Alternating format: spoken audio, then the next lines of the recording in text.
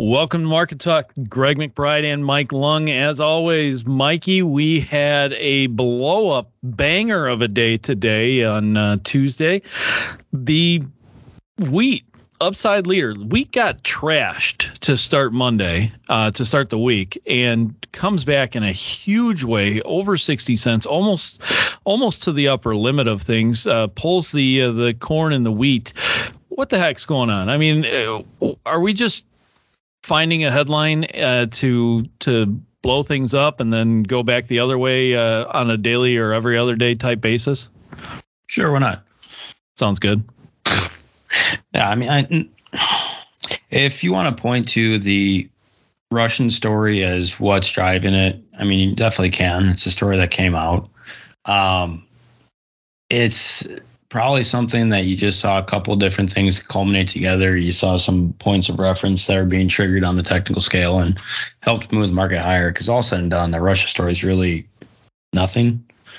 It's the same amount of wheat will be produced. It's just who is producing that wheat. Is it Ukraine or is it Russia? Mm-hmm. So not even so much who's producing, but who's actually shipping it, selling it. Is that where we're going? Well, regardless that wheats could be shipped.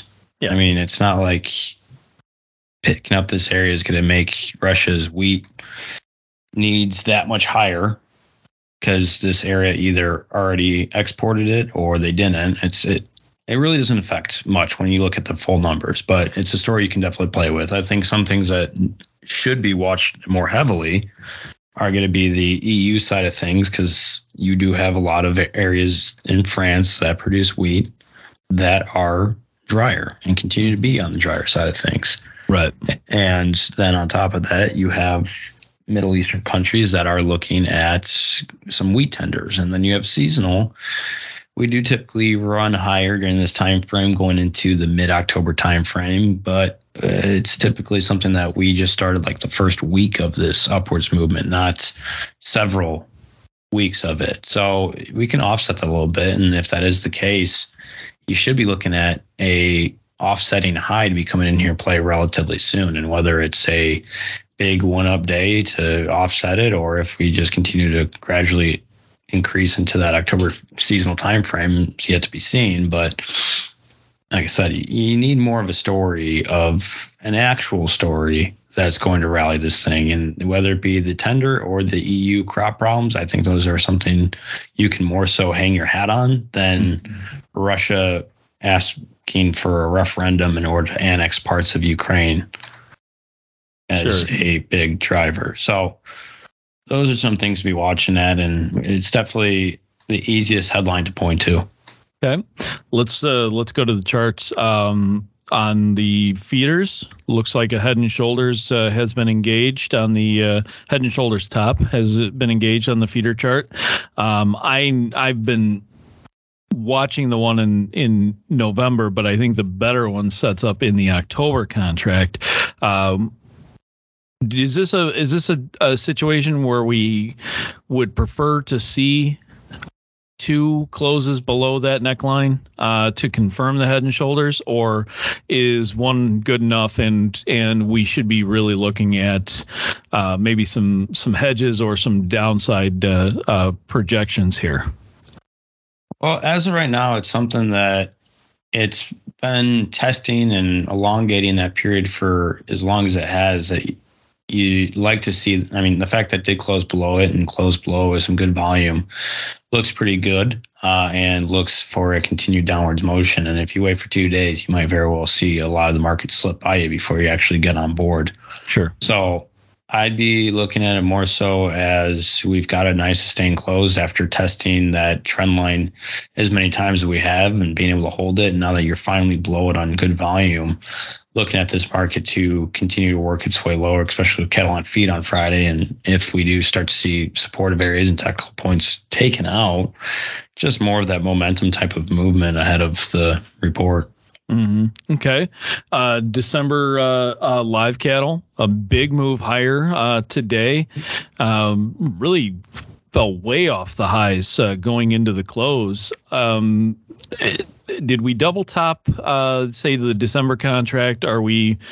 Is there anything to read into how big of a long of a tail we left on that this afternoon? Yeah, definitely. I mean, right now you got a shooting star with a potential double top in play, and whether it's a double top or whether we have a larger inverted shoulders, which would still take you down to 145 to get that other shoulder in place, is going to be the next question in play. But regardless, that's a big drop to see a move in either direction from just a chart pattern formation. But far and large, it shows that you do have willing sellers up at these levels. Mm-hmm.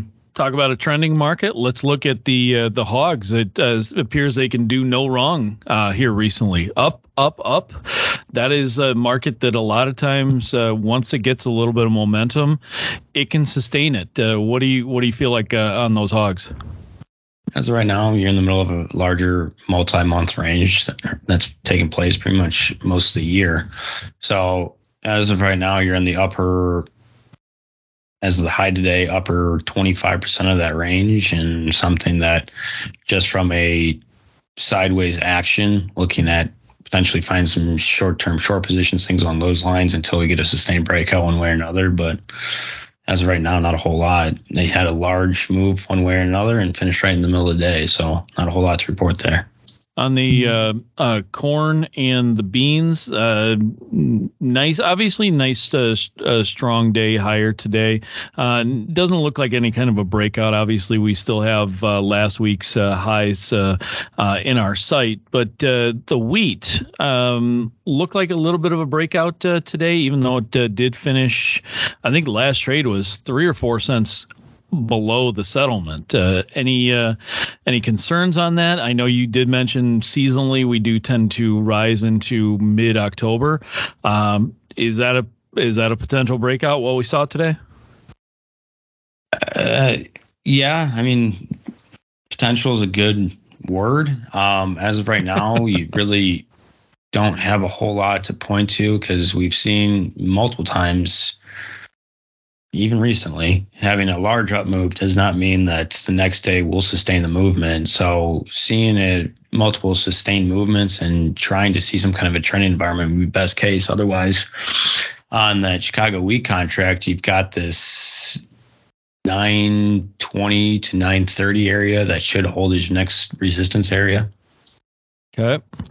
Crude oil is lulling us to sleep with $5 ranges, but a longer term, like what, $10 range essentially. What do you make of that market? It's more than like, I think a lot of these markets, you're going to see more of the sideways action take place as we get into midterms. You've got a lot of political influence that's going to be coming in the mix. You've got obviously the Fed decision on Wednesday that people are going to be watching for. Comments out of the Fed Tuesday and Wednesday to see what the future holds. And then as we get into midterms, a lot of progress gets stalled on the larger government side of things because everyone's campaigning.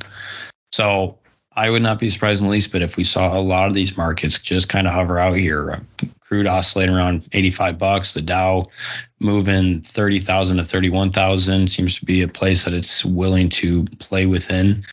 And just seeing some of these markets just settle in. A lot of people are asking a lot of questions, and we don't have many answers.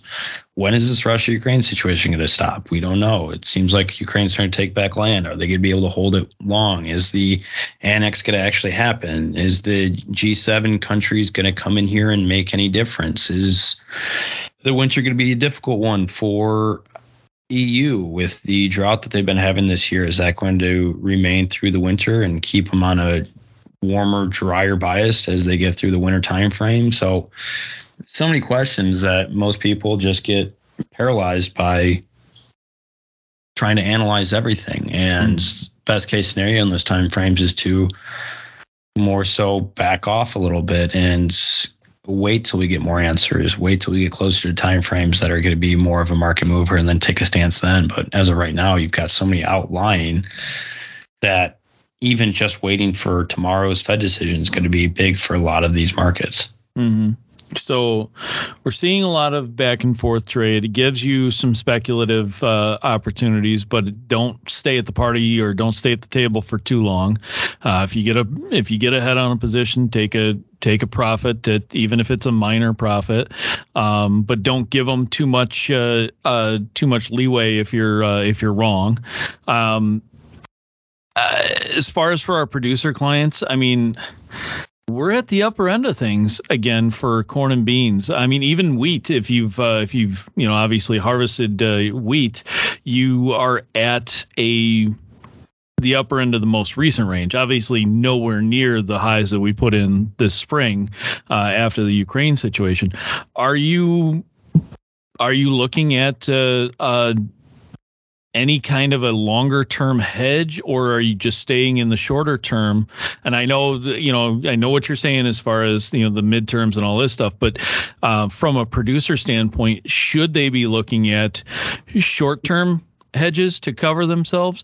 Or is this one of those things where we could say, because there's no real carry in this market, maybe we should be looking out to May or July to cover what's going in the bins? Well, with the zero carry, it doesn't really need to go longer term. If we had a lot of carry in the market, you'd like to go out further because obviously you'd be using that carry to help pay for the bins and everything. But as of right now, you can keep hedges short term. I'd be more so looking at cash sales and then looking at longer term reownership. And on that reownership, potentially going out to that July timeframe in order to take advantage of this no carry type of market. But as of right now, the market's telling you don't have to really hedge long term. If you're going to be hedging, you can keep it on a shorter term basis because there is no carry. Mm-hmm. Very good stuff, Mikey. As you lock it up here for the day, outside of what's going on with the midterms with the Fed,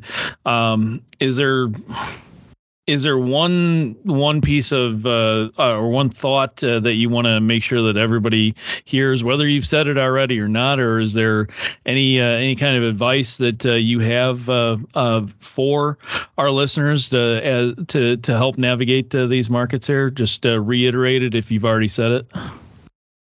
Make a plan and don't be afraid to change the plan. It's really going to be the big one going forward. I mean, we have so many outlying issues that if you are concrete in something and unwilling to move, you may see a lot of opportunity to miss you. So be dynamic with your marketing plans, be able to adjust with the market, and just stay light on your toes really is it. We're going to have a lot of volatility going forward and probably continue to see it. So if you guys have any questions, please give us a call at 800-2-MARKET. That's 800-262-7538.